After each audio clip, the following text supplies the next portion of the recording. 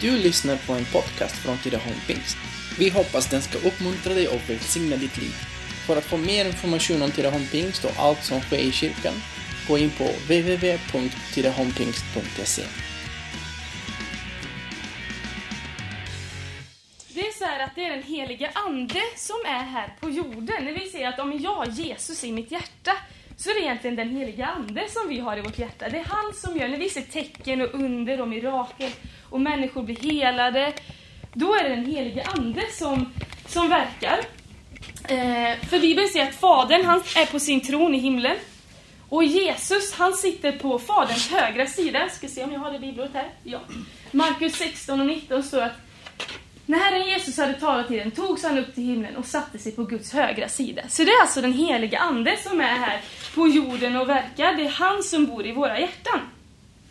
Och utan den heliga ande så finns det faktiskt inget kristet liv, skulle jag vilja säga. Utan det blir väldigt torrt. Det blir väldigt tråkigt. Vårt jobb att bygga Guds rike, det blir liksom, men det kommer ta på oss. Det blir slitsamt.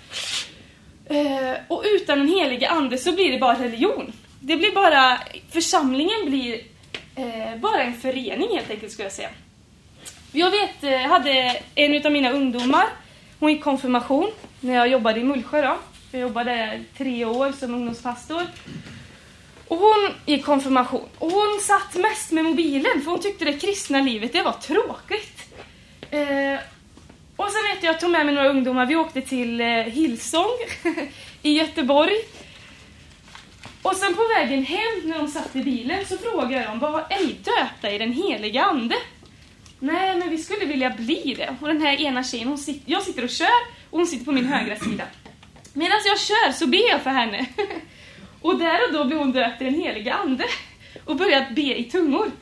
Och hon blev verkligen förvandlad. Från att ha tyckt att det kristna livet det var tråkigt, så var det som att någonting hände med henne. Hon började brinna för Gud och hon började följa med mig på möten. Och hon sa så här, men jag vill åka på väckelsemöten, Julia. Där det bara var kanske äldre människor, men det var Guds ande där. Och hon började berätta för människor om Jesus. Och ja, hon förvandlades när hon blev döpt i den heliga ande. För utan den heliga ande så blir det kristna livet väldigt tråkigt faktiskt. Jag tror jag har här är en bild på henne. Hon är på med hästar också. Ida heter hon. Och så här är det att den heliga ande är inte bara en kraft liksom, utan han är en person. Och han har en personlighet, precis som vi människor har olika personligheter. Och Bibeln säger att han har en vilja. Det står i första Korinthierbrevet 12 och 11 så står det att men i allt detta verkar en och samma ande som fördelar sina gåvor åt var och en som han vill. Alltså den heliga ande har en vilja. Han är inte någon som vi bara liksom kan köra med hit och dit. Och nu vill jag ha det här, nu vill jag ha att du gör det här. Utan han har en vilja. Han har känslor. Det står att andens frukt däremot är kärlek, glädje, frid, tålamod, vänlighet, godhet, trohet. För det är faktiskt så att han har känslor. Och när vi umgås med en helig ande, då får vi de här frukten. Det är underbart. Vi får kärlek i våra liv. Vi får en glädje, vi får frid. Vi får tålamod som vi aldrig hade haft innan. Vi får en vänlighet, godhet och trohet faktiskt. Det är andens frukt. Så när vi lever med en helig ande så blir vi mer lika honom. Vi får ta del av allt det här. Och han tröstar, står det. I Apostlagärningarna där står att församlingen hade nu lugn och ro i hela Judeen, Galileen och Samarien. Den blev uppbyggd och levde i vördnad för Herren och växte genom den heliga andes tröst och förmaning. Alltså han är någon som tröstar. Det är underbart. Jag har haft perioder i livet när man verkligen säger det finns ingenting som kan trösta. Man har liksom sån oro och man bara känner sån förkrosselse. Bara, hur ska det här gå? Så vet jag att jag har gått till Gud. Jag har gått till heliga ande. Och så bara fått tröst. Sån oerhörd tröst. Och känt bara hur han har gett kraft och styrka för att ta mig igenom olika svårigheter. Det står också i Bibeln att den heliga ande talar. Han kan prata med oss liksom. I Hebreerbrevet står det att därför säger den heliga ande. Han talar. Så vi kristna, vi kan höra den heliga ande tala. Ett exempel på det här är, jag var ute och körde mellan Mullsjö och Jönköping en kväll ihop med en vän. Och så på vägen hem, det var sent på kvällen och det var mörkt ute. Och det var precis, så det var sent på hösten. Så det hade börjat bli, nästan runt nollan där. 0-gradigt. Och så vet jag att jag är sån som jag tycker om att köra fort. Jag saktar oftast inte in. Men så bara säger till min vän, jag bara kollar på temperaturen och bara, oj det är 0-gradigt, jag kanske borde sakta in. Och väljer att sakta in farten. 30 sekunder senare så står en älg på vägen. Och vi har en stor lastbil bakom oss. Och hade jag inte saktat in, då kan jag säga att jag tror inte jag hade stått här idag faktiskt. För även så fick vi ett möte med en lastbil på andra sidan. Men tack vare att jag ungefär 30 sekunder tidigare hade saktat in farten, så klarade vi oss. Vi kunde bara sakta in och lastbilen efter, kunde sakta in också långsamt. Så den heliga ande, jag är övertygad om nu efteråt att den heliga ande, det var han som talade till mig för att beskydda. Och jag tror att den heliga ande talar till oss mycket mer än vad vi anar. Ibland ska man bara tänka, det där var nog bara en tanke. Men för mig var det inte så troligt att det bara var en tanke 30 sekunder innan det stod en stor älg på vägen. Liksom. Jag tror att det var heliga ande som talade. Det står också att den heliga ande är någon som undervisar. Det förkunnar vi också, inte med ord som mänsklig visdom lär oss, utan med ord som anden lär oss. När vi förklarar andliga ting med andliga ord. Alltså, den heliga ande kan undervisa oss om Guds rike. Jag kan uppleva ibland att jag kan veta saker i mitt inre på något sätt, hur det fungerar i Guds rike, utan att kanske någon har undervisat mig om det. Att det är heliga ande som undervisar oss. Jag vet, en kompis berättade för mig när han blev frälst. Så det var aldrig någon som hade sagt, men du, det är bra att sluta svära till exempel. Men han kom på sig själv. Han bara, jag har slutat svära. Jag tror att det var en helig ande, eller övertygad om att det var en helig ande som hade undervisat honom i hans undermedvetna helt enkelt. Han blev förvandlad. Och den heliga ande kan bli bedrövad. Det står att bedröva inte Guds heliga ande som ni har fått som ett sigill för befrielsens dag. Och Bibeln talar om att ibland så omnämns den heliga ande som Kristi ande eller Jesu ande. Han är alltså Jesu representant på jorden, skulle man kunna säga. Och ibland kan vi tänka så här, men vad häftigt det hade varit att gå med Jesus. Liksom. Tänk om Jesus hade gått här, det längtar vi efter. Men Bibeln säger att för oss är det bättre att vi har en heliga ande här. Vi har en heliga ande boendes i oss. Bibeln säger att våra kroppar är ett tempel för den heliga ande. Jag var i Israel och min kompis, jag var så bara, wow, här har Jesus gått liksom. Och så gick vi där. Och så var man så förstummad att här har Jesus gått. Och så sa hon det till mig, hon bara, men Julia, är inte det häftigt? Jesus, den heliga ande, bor i oss dygnet runt. Och det är ju ännu större egentligen. Så han bor i oss. Och Jesus kallar anden för vår hjälpare.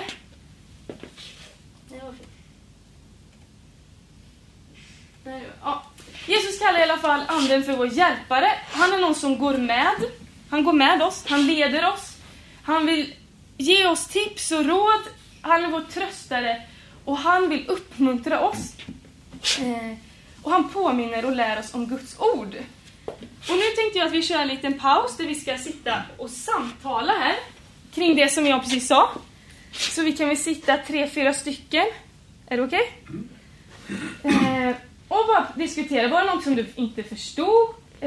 Väcktes några tankar, funderingar? Vad är din bild av heliga ande? Vad tänker du om det här att den heliga ande har en personlighet som du faktiskt kan lära känna? Har du någon erfarenhet av den heliga ande? I sådana fall kan du berätta. Och vad tänker du om att den heliga ande är en som går med, en rådgivare, en tröstare, en uppmuntrare? Hur kan den insikten motivera och uppmuntra dig till en daglig relation med Gud? Ni kanske inte hinner svara på allt det här, men jag tänker bara för att det ska få igång en diskussion. Kan man välja att inte låta den helige ande bo i oss? För det står ju så här, anden som bor i oss. Kan man tacka nej? Alltså när man blir kristen så får man ju den heliga ande. Det står att ingen kan säga Jesus är Herre utan kraft av den heliga ande liksom. Eller hur? Ja, visst är det så. Så jag tror man har det om man har sagt ja till Jesus, så är det ju den heliga ande som har gjort att du har sagt ja till Jesus. Jag i alla fall då, så.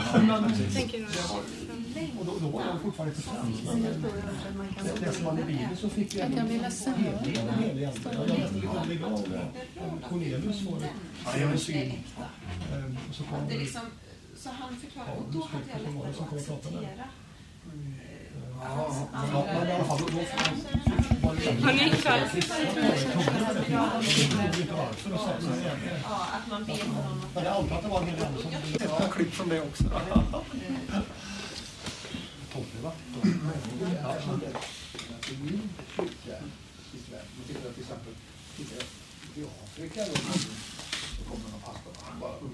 I command you God. Och så vi gick på som en militär nästan.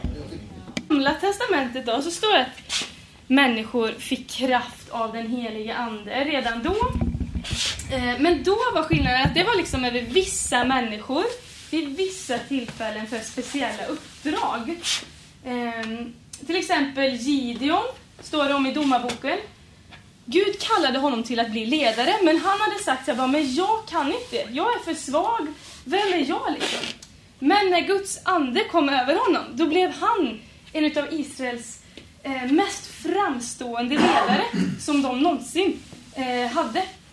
Och det som är häftigt med Gud och Guds ande tycker jag, det är att Gud väljer ofta ut människor som kanske, det ser till det yttre ut liksom att nej men du kan inte göra det här liksom, om människor skulle säga det. Men Gud kan använda vilken människa som helst. Och vilken människa som helst kan få kraft ifrån en helig ande. Jag var faktiskt nyss i Afrika, jag kom hem i måndags. Och jag kan uppleva att vi var där på missionsresa. Och det är världens största flyktingläger i Uganda. Så det är gränsen till Sydsudan. Så vi var där och predikade om Jesus och berättade för människor om Jesus och bad för sjuka och så vidare. Och jag kan verkligen uppleva, för jag vet vi var på en skola med 1000 elever. Det var 1000 elever på den skolan, 18 lärare. Och det är inte så svenskt, men vi gick dit och frågade dagen innan, imorgon vid lunch, eller när ni har frukost var det, kan vi få komma hit och liksom predika? Ja, det kan ni göra. Och vi kommer dit och de ringer i klockan. Så de samlar upp alla elever.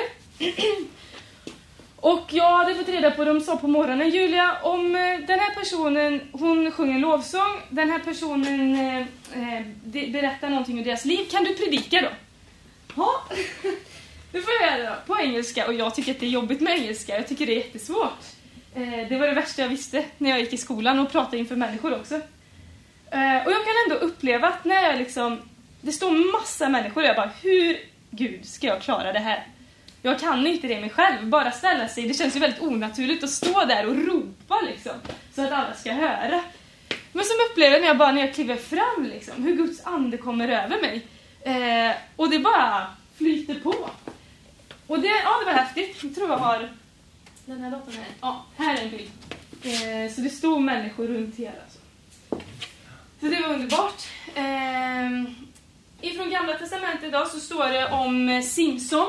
Han var bunden av rep. Han var bunden, men han fick kraft av den heliga ande. Och när han fick kraft av den heliga ande så fick han en sån enorm styrka. Så att de där repen kunde inte hålla fast honom. Det fanns ingenting som kunde hålla fast honom. Utan han fick en enorm styrka. Så de här repen, de fick bara ge vika. Och vi kan läsa ifrån domarboken där, så står det att de svarade honom: nej, vi tänker bara binda dig och överlämna dig till dem. Vi ska inte döda dig. Så band de honom med 2 nya rep och förde honom upp för klippan. Alltså de band Simson. När han kom till Lei ropade filisterna och sprang emot honom. Då föll Herrens ande över honom och repen runt hans armar blev som lintrådar som fattat eld. Och banden bara smälte bort från hans händer.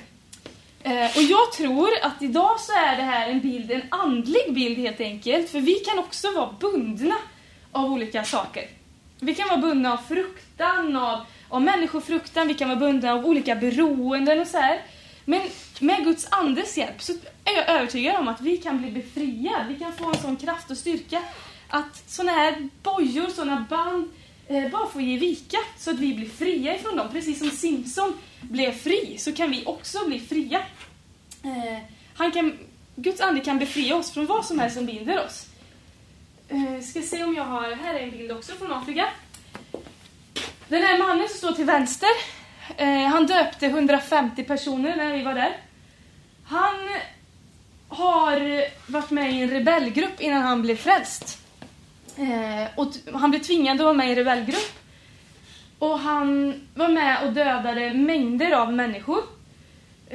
Fruktansvärt, men han blev tvingad till det. Men det är så fantastiskt att han fick ett möte med Jesus och han blev fri ifrån allt det där. Och idag så lever han för att människor ska få ta emot Jesus. Han som står till höger, han är en ung kille, jag tror han är yngre än mig. Han kom fram till mig, det var första kampanjkvällen, så kom han fram till mig. Och så tittade mig i ögonen så sa han så här: I need to confess something, I need to confess something, I need to confess. Han behövde bekänna någonting.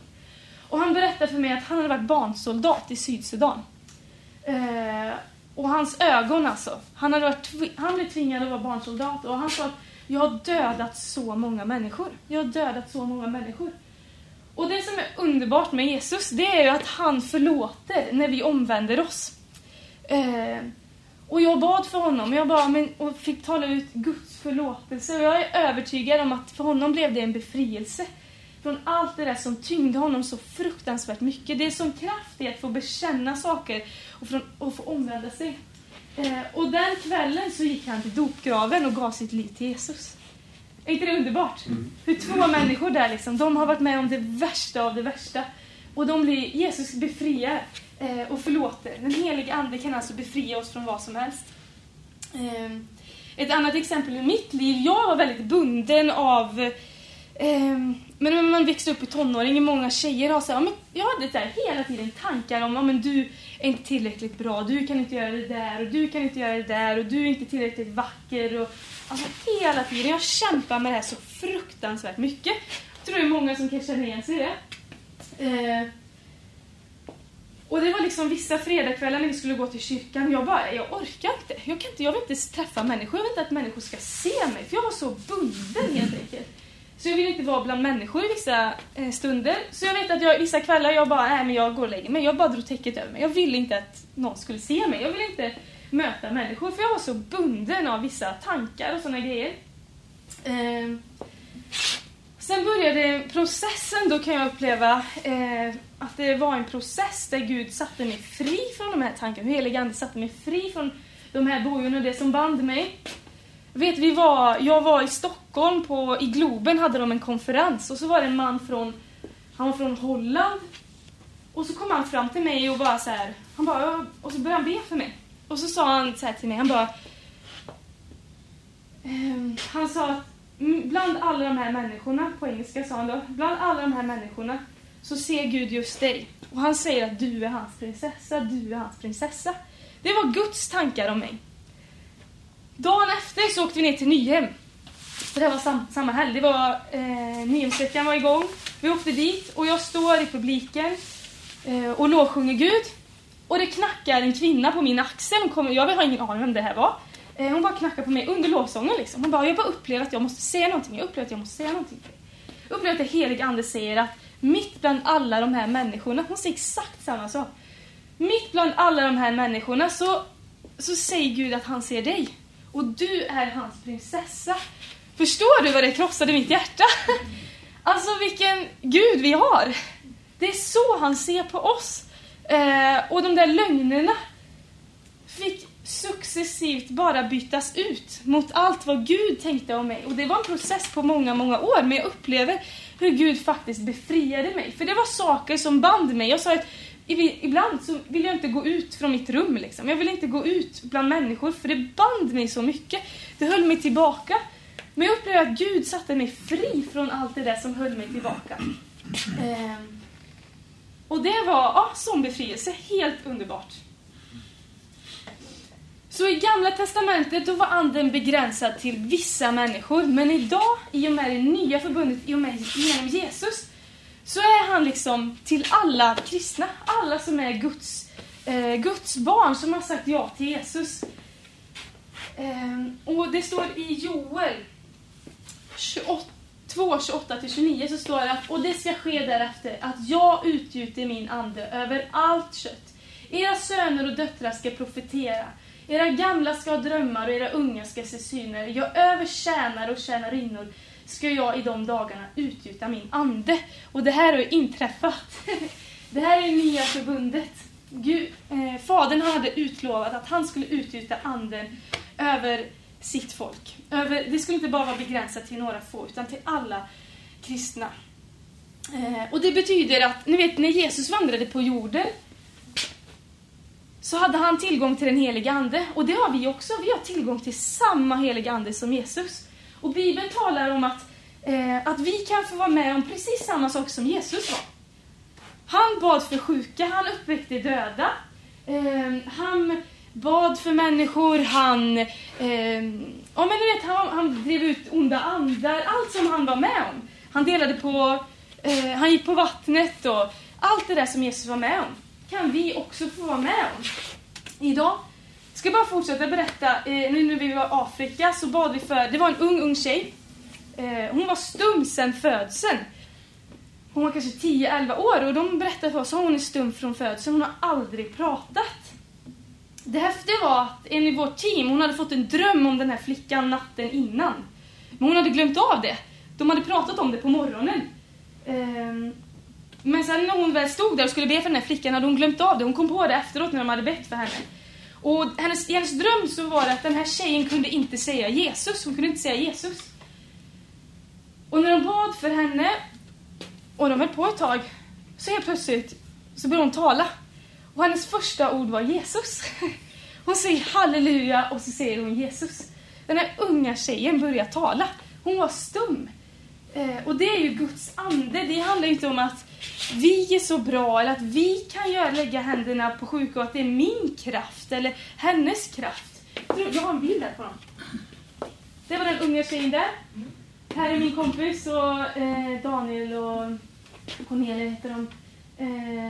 Och hon här var den unga tjejen som var stum. Ni ser att alla förundras. Så hennes glädje när hon säger Jesus. Så hon var stum men hon började tala.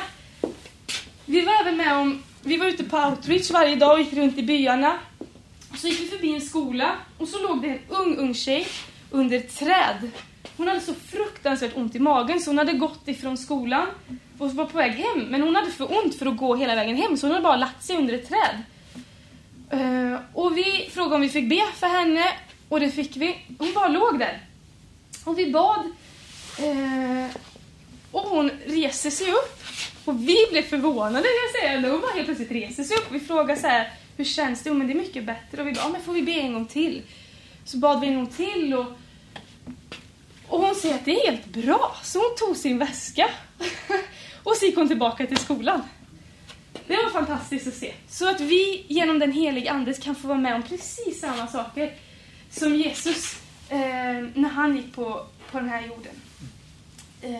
Och nu så tänker jag att vi ska avsluta just den här biten med att ha lite samtal igen. Innan vi fikar. Och då är samma, var det något som du inte förstod? Väckte det några tankar eller frågor? Och vad tänker du om att Gud kan befria oss från saker som vi är bundna av? Ni kan ju bara, så att jag startar en diskussion någonstans. Om det kanske kommer upp andra saker också. Så är ni fria.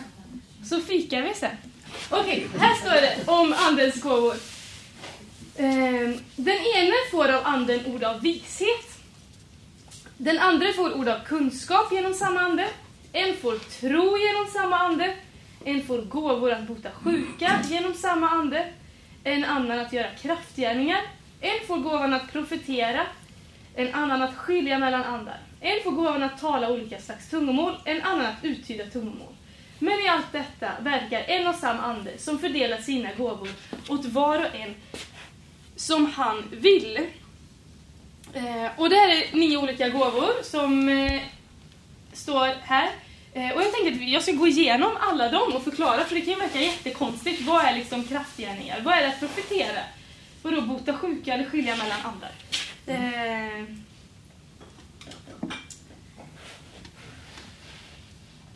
Och man brukar dela upp de här i olika kategorier. Och det första är uppenbarelsegåvorna.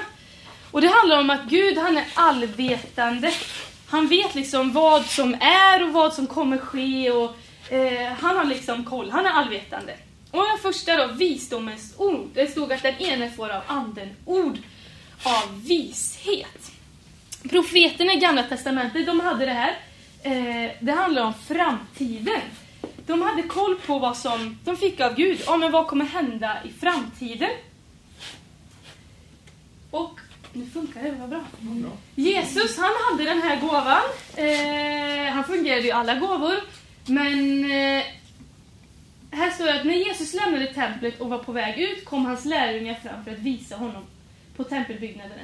Men han sa till dem, ni ser allt detta. Jag säger i sanningen, här ska inte lämnas sten på sten. Allt ska rivas ner. Alltså det Jesus förutsade ungefär 40 år innan det hände, det var Jerusalems förstörelse. Han hade redan sett det. Han visste vad som skulle ske i framtiden. Det är alltså, det ger inblick i framtiden. Visdomens ord ger inblick i framtiden.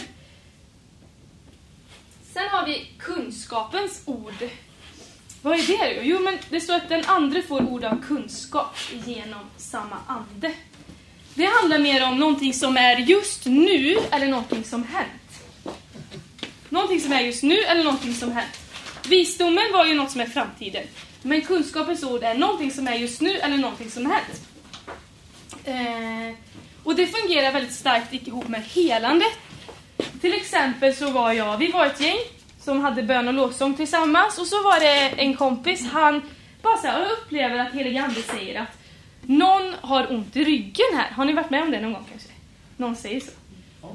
Och det skapar ju en enorm tro. För det var ju en tjej där inne. Hon bara, men det är jag har ont i ryggen. Och det skapar en väldigt tro då. På att okej, om Gud har pekat ut det här nu. Då tror jag faktiskt att han vill ju hela det här nu liksom. Han vill att det ska bli bra. Och de bad för henne och hon blev bra i ryggen helt enkelt. En annan gång, jag gick på gymnasiet. Och så var det precis, det var en kväll vi skulle, innan jag tog studenten så var det lite så här, men det var mycket firande och så. Och så var vi i Skövde och vi satt där och någonstans och pratade. Och då kom det kom in ett gäng killar som gick mot vårt bord. Så upplevde jag bara så här, att jag tänkte inte att det var helig ande. Då tänkte jag inte heller att det var helig ande. Jag tänkte det var min egen tanke, men bara fick en tanke så här, hans pappa har dött. Och jag fattade inte att det var helig ande. De kommer och sätter sig hos oss. Och så började vi prata. Och så hade han en tatuering. Tror det var här liksom. Och så frågade jag, vad är det för tatuering? Jag tatuerade in den när min pappa dog, säger han då. Och då blev jag så här, varför kunde jag inte lyda helig ande? Tänk om jag hade sagt till honom bara, du, är det så att din pappa har dött? Då tror jag att det hade varit en enorm ingång för honom. Han hade ju förstått, okej, Gud är verkligen här. Gud är på riktigt. Jag fick berätta senare att jag hade upplevt det här. Men det blir inte samma tro. Han kan ju säga att jag hittat på det. Liksom. Men i alla fall. Så det fungerar ihop med helandets gåva väldigt bra. Sen har vi gåvan att skilja mellan andar. Det står ju där, en annan att skilja mellan andar. För så här är det, att även fast en människas ord eller handlingar kan se väldigt bra ut, det kan verka väldigt bra, så behöver det inte betyda att det är Guds ande bakom det. Så vi behöver gåvan att skilja mellan andar. Vad är det för källa? Vart kommer det här ifrån? För att djävulen, han vill ju gärna imitera Gud för att bedra oss. Men till exempel, jag tänker på New Age, healing, yoga, islam, alltså mycket sånt där. Det är väldigt likt det kristna, eller hur? Och jag tror att det handlar om att han vill bedra oss. Han vill att vi ska gå in i vissa saker, till exempel healing. Jag tror absolut att man kan bli helad. Om jag har ont i benet och jag skulle få healing, så tror jag absolut att jag kan bli bra i benet. Jag tror på det. Men jag tror inte att det är Guds ande bakom det. För jag tror också att jag har fått höra att många... det blir ändå när man går in och låter någon heala, till exempel dig. Så är det ju att jag tror på att det är onda andar man låter... man liksom öppnar upp sig för. Och när man gör det så ger man dem på något sätt lite tillgång till ditt liv. Man öppnar upp sig för dem. Så när du kanske är fokuserad på ditt ben, bara wow, mitt ben blev bra. Så vet jag när någon som sa en liknelse, men det är som att han liksom, när du fokuserar på ditt ben, wow, det blev bra. Så är det som att han plockar in någonting i bakfickan här och lägger på andra saker i ditt liv. Jag har i alla fall fått höra att vissa upplevt det, att de blir bra i benet kanske, men de helt plötsligt fick de massa mardrömmar eller de blir sjuka på annat sätt. Så vi behöver gåvan att skilja mellan andar. Vad är det för ande bakom de här orden? Vad är det för ande bakom de här handlingarna? Bara precis nu innan, när jag åkte hit, så hade vi på lovsång hemma. Och min kille, han satte på, ja men det här är ett bra band, de är bra, de sjunger kristna låtar liksom. Och så jag ändå upplevde direkt så här, jag bara, är de här kristna? De sjunger kristna låtar. Men jag sa till honom, är de här kristna? Jag började googla lite och så bara, nej. Det stämde ju, de sjöng bara kristna låtar, men de var inte kristna. För jag kunde uppleva det i min ande liksom. Och man kan se det i människors ögon, kan jag uppleva. Okej, är Guds ande där? Eller när någon sjunger, så kan jag uppleva, okej, är de här kristna? Är det här Guds ande bakom? Eller är det bara sång? Så det är gåvan att skilja mellan andar. Sen kommer vi till nästa kategori. Och det är kraftgåvorna. Och det handlar om att Gud, han har all makt. Det handlar om tecken och under. Och den första då, trons gåva. Det står att en får tro genom samma ande. Det handlar inte om att man får tro om en Jesus, om jag tror på Jesus liksom. Det handlar mer om att i vissa situationer få en sån extrem tro som Bibeln talar om, att den tron kan förflytta berg. Att det är som att man står inför en jätteutmaning, en situation, och så får man bara sån tro för, men jag tror att Gud kan hela nu. Jag tror att Gud kan ta igenom mig genom de här omständigheterna. Man har sån tro så att man ser redan det ske, så man håller fast vid den tron, vid att det här ska ske tills det har skett. Det är trons gåva. Man får en sån extrem tro som kan flytta berg i olika situationer. Och sen står det om kraftgärningar. En annan att utföra kraftgärningar. Alltså en får gåvan att utföra kraftgärningar. Och det är till exempel, om ni ser en fin bild här. När Gud delade på havet, va? På Röda havet. Eller när Jesus stillade stormen. Det går ju mot naturlagar ganska extremt. Och det är en kraftgärning.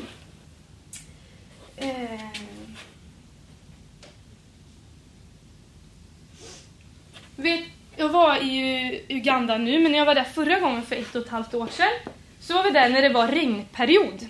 Så det regnade varje natt och varje kväll. Så började det regna. Och det är så här, om vi ska ha kampanj och det regnar, då kommer det inga människor. Så vi bad till Gud, det var speciellt en kväll vet jag. Det skulle börja regna precis när vi skulle ha kampanjen. Och vi bad, Gud, nu får du liksom ta hand om det här. Det handlar om människor som ska få höra talas om dig, Jesus. Och om det regnar så kommer inte de att höra talas om dig. Då kommer det förstöras. Och vi ser faktiskt hur det är regnmål runt hela den här platsen. Men just där vi är så regnar det inte. Och när vi åker därifrån så ser vi att det är liksom, om man kanske bara 100 meter därifrån när vi åker med bilen, så är det dyngsurt på vägen. Men just på våran plats, där vi har varit, så har det inte regnat en enda droppe. Och det tänker jag tror att det var en kraftgärning ifrån Gud. Det var Guds beskydd, att just på den här platsen så regnade det inte. För att människor skulle få höra talas om Jesus. För att han ville möta med människor. Han ville att människor skulle bli helade, upprättade och bli befriade från saker. Han ville att människor skulle få tro på honom och få lära känna honom. Sen har vi helandets gåva. Det står att en får gåvor att bota sjuka genom samma ande. Vi kan få vara med och be för sjuka. Jag berättade lite om det förut, om den här tjejen som var stum och hon som låg och hade ont i magen under det här trädet. För grejen är så här. I Bibeln så står det faktiskt Jesus i hans tjänst. Ungefär en tredjedel av hans tjänst gick ut på att han bad för människor och han helade dem. Kan man undra varför då? Men jag tror att det handlar om att men Gud, han älskar oss. Jag tror inte han vill att någon ska vara sjuk. Han vill inte att någon ska ha smärta. Och sen kan inte jag förklara varför vissa blir helade och vissa inte blir det. Men jag vet att den dagen när vi kommer till himlen, då kommer alla böner om helande, det kommer ju vara besvarade. Då kommer alla vara helade. Min mammas man, han heter Peter. Han, så länge jag kan komma ihåg, så har han haft extrem smärta i nacke och i axlar och i rygg. Han har gått till läkare och de kan liksom inte göra någonting. Och han har gått på starka mediciner i alla år, kanske 15 år liksom. Och ändå har han haft ont. Jag vet att han har inte kunnat liksom gå med trimmer och såna grejer, och han kan inte lyfta massa grejer, för då får han, det går liksom inte. Och sen var det, nu är det kanske 1,5 år sedan, så var vi på ett möte i Småland. Och han under det mötet så hör han bara hur det, jag tror inte ens någon la händerna på honom. Men det var en som sa att det är någon här inne som har ont i rygg och axlar och du kommer bli helad nu. Och det var han. För det bara knäckte till i hans, han upplevde eller hörde hur det knäckte till i nacken eller axlarna eller något sånt. Och när han gick ut därifrån så har han inte haft smärta efter det. Han, efter den dagen efter, han har aldrig tagit tabletter efter det. Han blev totalt helad. Och jag vet, dagen efter så gick han med trimmer i många timmar utan värktabletter. Och det är så häftigt tycker jag att se någon i sin närhet. För jag vet ju att det är 1,5 år sedan och han är fortfarande bra. Och han hade den här smärtan i över 15 år. Ständig smärta trots att han hade värktabletter. Men han blev helad. För Gud är våran läkare. Och som sagt, jag vet inte varför kunde inte ha blivit helad tidigare? Varför måste han ha smärta så länge? Jag tror det var ju många som har bett för honom innan. Jag kan inte förklara det. Men jag är överlycklig över att han blev helad. Och det har förvandlat hans liv. Han fick liksom bara, men Gud ser mig. Han blev förvandlad i och med det. Och fick en ny relation med Jesus. Det är underbart. Och den sista kategorin utav de här gåvorna är inspirationsgåvorna. Och det handlar om uppbyggelse, om uppmuntrande och om tröst. Till exempel profetia, så står det att en får gåvan att profetera. Och i första Korinthierbrevet 14:3 står det att men den som profeterar talar till människor och ger uppbyggelse, uppmuntran och tröst. Och det handlar om att genom den heliga ande övernaturligt tala in i människors liv i kanske precis rätt tillfälle. I precis rätt sammanhang. Du har ingen aning om hur den människan mår. Du har ingen aning om vad den går igenom. Men just då kanske heliga ande bara säger någonting till den personen. Jag tror att det är till exempel som det här när jag berättade om den här kvinnan och den här mannen som kom fram till mig och bara, ja men jag upplever att Gud säger att du är hans dotter, du är hans prinsessa liksom. Det var ju en uppmuntran, en tröst som var extrem för mig och befriande för mig. Jag hade en vän, hon mådde väldigt psykiskt dåligt och hon försökte ta livet av sig många gånger också faktiskt. Och jag vet många gånger hon har sagt det till mig, hon fattar inte hur det går till, men hon fattar att det är Gud i det. För hon, jag kommer ihåg, det var en gång så bara, man får en tanke igen, tänker inte att det är Gud eller helig ande eller något så här. Men så bara fick en tanke, om jag ska bara skicka ett hjärta till henne, bara ett sms liksom.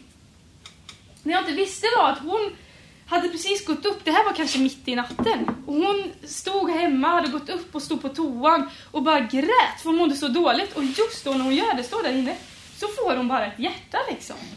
Och hon frågar mig bara, hur i hela friden funkar det här liksom? Och det har hänt flera gånger, precis vid rätt tillfälle så har jag bara skickat ett uppmuntrande sms till henne. Och det kan vara så en enkel grej. Som sagt så tror jag att helige ande, han talar till oss mycket mer än vad vi anar. En annan gång så bara jag skicka till henne, jag vet att om jag älskar dig eller någonting så här och du är viktig eller bara en uppmuntrande. Och det jag inte visste var att hon låg på sjukhus då, för att hon hade precis försökt ta livet av sig och låg i koma. Men hon hade vaknat upp. Och det första hon får se då var det här smset, så hon ringer mig och frågar, va? Har någon berättat? Hur kan du veta? Jag bara, vadå? Hon bara, men jag ligger på sjukhus. Jag bara, nej, jag hade ingen aning om det. Men Gud vet. Så för henne blev det en väldig bekräftelse att mitt i det här svåra så var det ju inte Julia som skickade de här hjärtarna. Det var inte Julia som sa jag älskar dig. Det var ju Gud som sa att jag älskar dig. Jag ser dig mitt i den här situationen. Du är inte ensam, utan jag är med.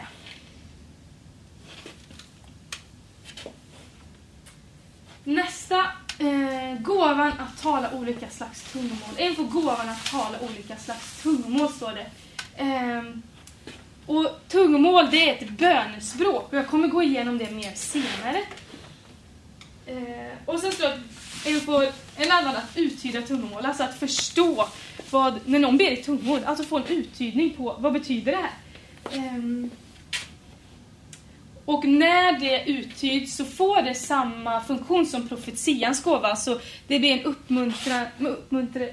uppmuntrande tröst och uppbyggelse.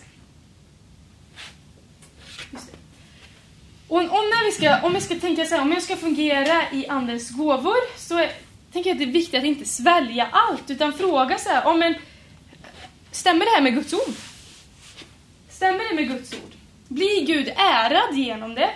Och också att när man betjänar människor med det här, för gåvan är inte till för mig. Det är till för andra människor. För att jag vill bygga andra människor, för jag vill trösta och uppmuntran till andra människor. Och det är gåvor som vi har fått. Det är inte så här att nu ska jag supergåvan, det är inte liksom min, utan det är en gåva jag fått från heliga ande liksom.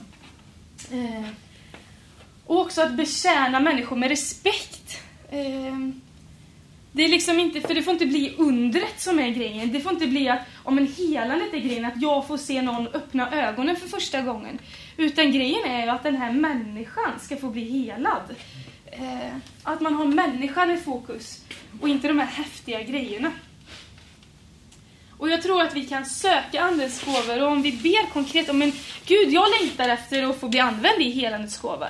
Eller jag längtar efter profetians gåva. Att be konkret. Gud, jag vill ha det här. Jag vill bli använd av dig. Jag längtar efter det här. Och det var någon som tog en liknelse bara, men vi får pröva oss också. Jag tror inte att om vi aldrig ber för sjuka, då kommer vi aldrig få se någon bli helad. Eller till exempel om du är med tungotal till exempel. Vissa kanske bara får ett ord först. Att man får liksom traggla sig fram lite, och det gör ingenting om det blir fel. Tänk en liten bebis, jag vet inte om hon tog en liknelse med en bebis som börjar tala. Och hon kanske säger fel ibland i början. Jag tror det i alla fall. Det är inte så att pappan bara, nej, varför sa du fel? Vad dålig du är. Utan tvärtom så uppmuntrar han bara, bra, fortsätt försök. Liksom. Att man kan känna en befrielse och i det liksom att det inte är så stor grej, utan vi är fria i det. Okej, nu har jag lite diskussionsfrågor till det här innan vi går in på sista biten. Och igen då, var det någonting som du inte förstod? Väckte detta några tankar eller frågor? Och i första Korinthierbrevet 12, 8-11 så stod det här med de här olika gåvorna. Om ni vill så kan ni läsa dem igen och gå igenom och prata om dem. Och har du någon längtan efter att men den här gåvan längtar jag efter att få se mer av i mitt liv? Eller flera? Eller allihopa? Och varför just den eller dem? Och sista delen handlar om dopet i den heliga ande. Jag sa att när jag blev frälst och tog emot Jesus och de bad för mig och jag bad min första bön till Jesus och sa men jag vill ta emot Jesus, jag vill att han ska vara herre över mitt liv, jag tror på honom och vill ge honom mitt liv. Då sa jag att jag blev döpt i den heliga ande, och det är inte ofta så sker ju inte det här i samband med frälsning, utan det kan ske efteråt liksom. Och jag ska prata lite om det. För Gud, han vill ju ge oss kraft, det pratar vi om. Och om vi vill ha mer av Jesus i våra liv så handlar det egentligen om att välja att gå i en djupare gemenskap med heliga ande. Vi ska läsa ifrån Apostlagärningarna 1, vers 4-5, så står det så här. Vid en måltid med apostlarna befallde han dem, alltså Jesus.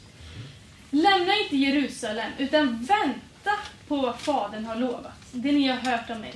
Johannes stöpte med vatten, men ni ska om några dagar bli döpta i den heliga ande. Alltså lärjungarna, de var ju taggade på att starta församlingar, de var taggade på att gå ut och predika. De var taggade på att de skulle gå ut över hela världen och berätta om Jesus.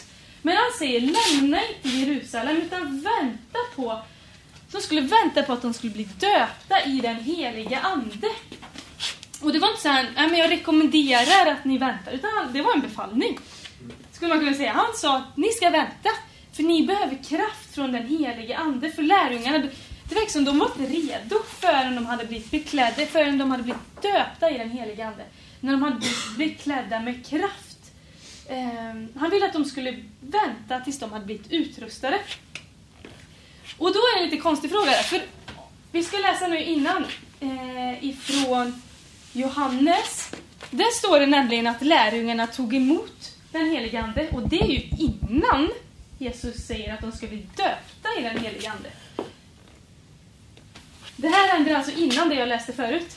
Jesus sa det än en gång till dem. Frid vare med er. Som Fadern har sänt mig sänder jag er. Det här säger han till sina lärjungar. Sedan han sagt detta andades han på dem och sa, ta emot den heliga ande. Alltså hade de redan tagit emot den heliga ande innan de blev döpta i den heliga ande. Så det verkar vara en skillnad på att ta emot den heliga ande när man blir frälst och att bli döpt i den heliga ande. Just det.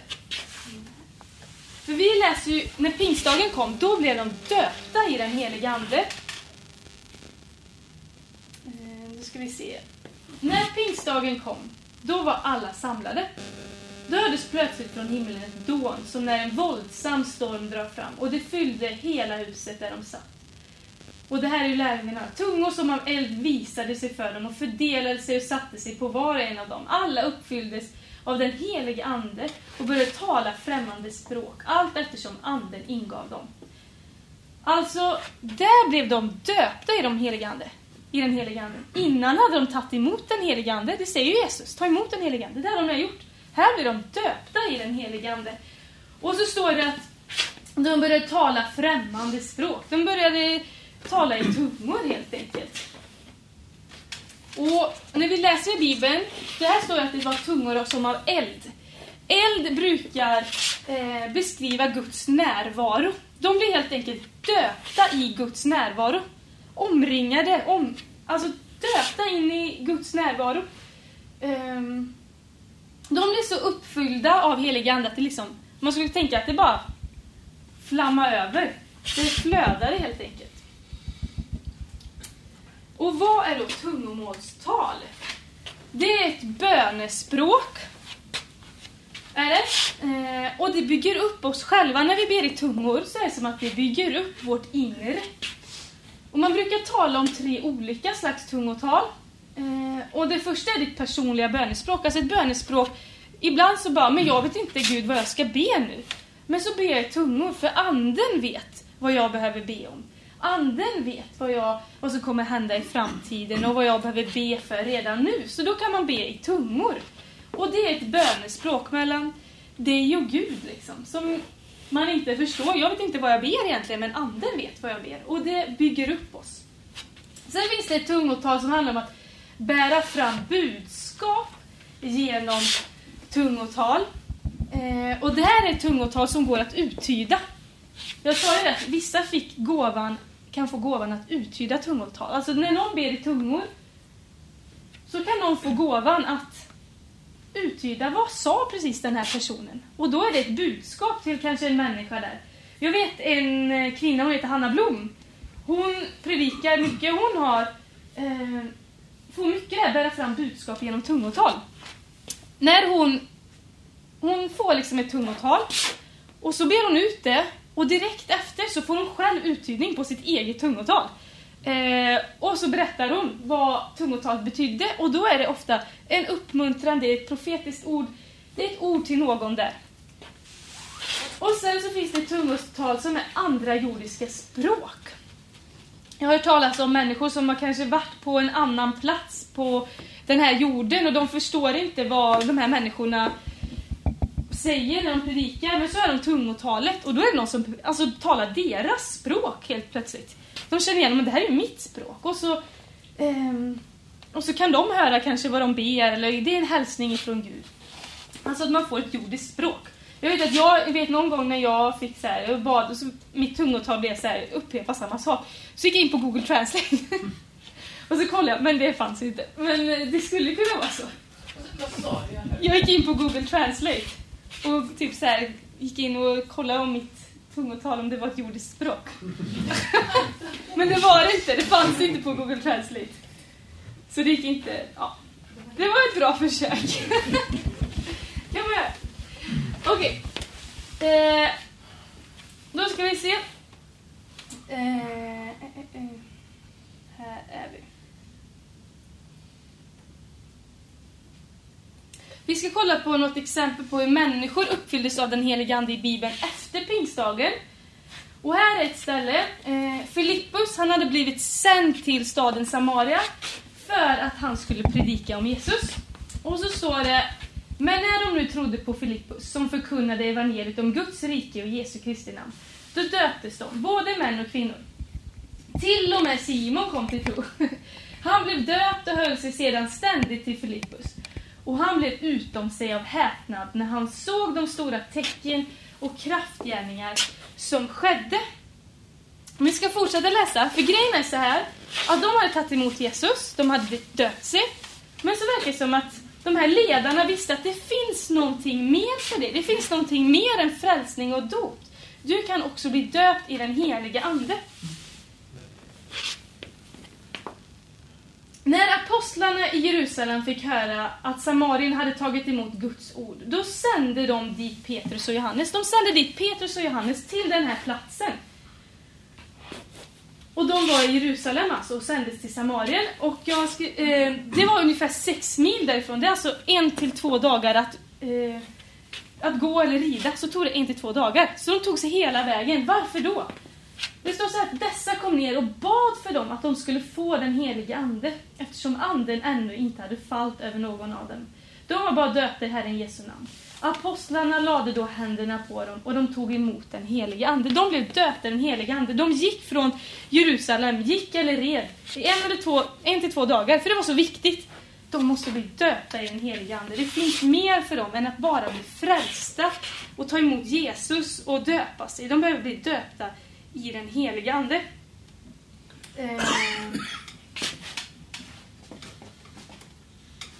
Just det.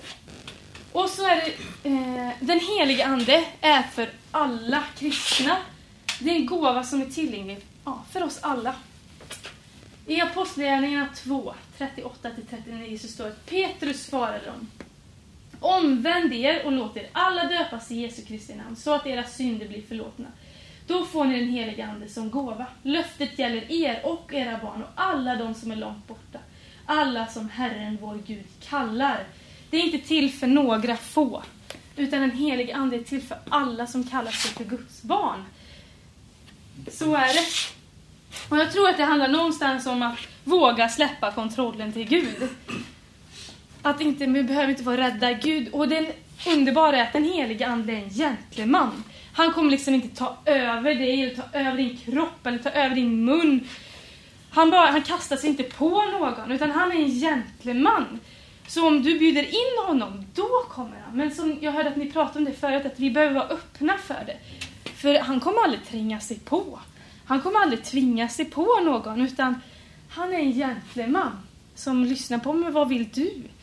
Jag vet när vi var i Afrika så skulle vi be för några att de skulle bli döpta i den heliga ande. Och jag såg att de kom fram, men de var rädda liksom. De tyckte det var lite obehagligt. Och många av de här människorna, det var ett flyktingläger som sagt, har varit med om så fruktansvärda saker. så upplevde jag att nej, men jag ska bara be om Guds kärlek över. Jag ska be om inre helande liksom. De är kanske inte redo för att ta emot den heliga ande, för de är rädda just nu. De behöver helande först och främst. Så upplevde jag att den heliga ande sa, men Julia, be liksom om helande, be om befrielse, be om tröst, om kärlek. Liksom. Det var nummer 1. För de är inte redo för att bli döpta i den heliga ande. För han vill inte tvinga sig på dem. De var inte öppna för det. Så tänker jag. Det var mitt sista, och jag har några. Om ni vill avsluta med att diskutera det här. Diskutera vad är skillnaden på att den heliga ande kommer att ta sin boning i oss när vi blir frälsta, och att bli uppfylld av anden, att bli döpt. Vad är skillnaden egentligen? Hur kan man beskriva det? Och varför tror du att Jesus befallde sina lärjungar att vänta på att bli uppfyllda av den heliga ande innan de gick ut för att predika, för att bygga församlingar, för att utbreda hans rike? Och vad kan vi lära oss av detta? Du har lyssnat på en podcast från Tidaholm Pingst.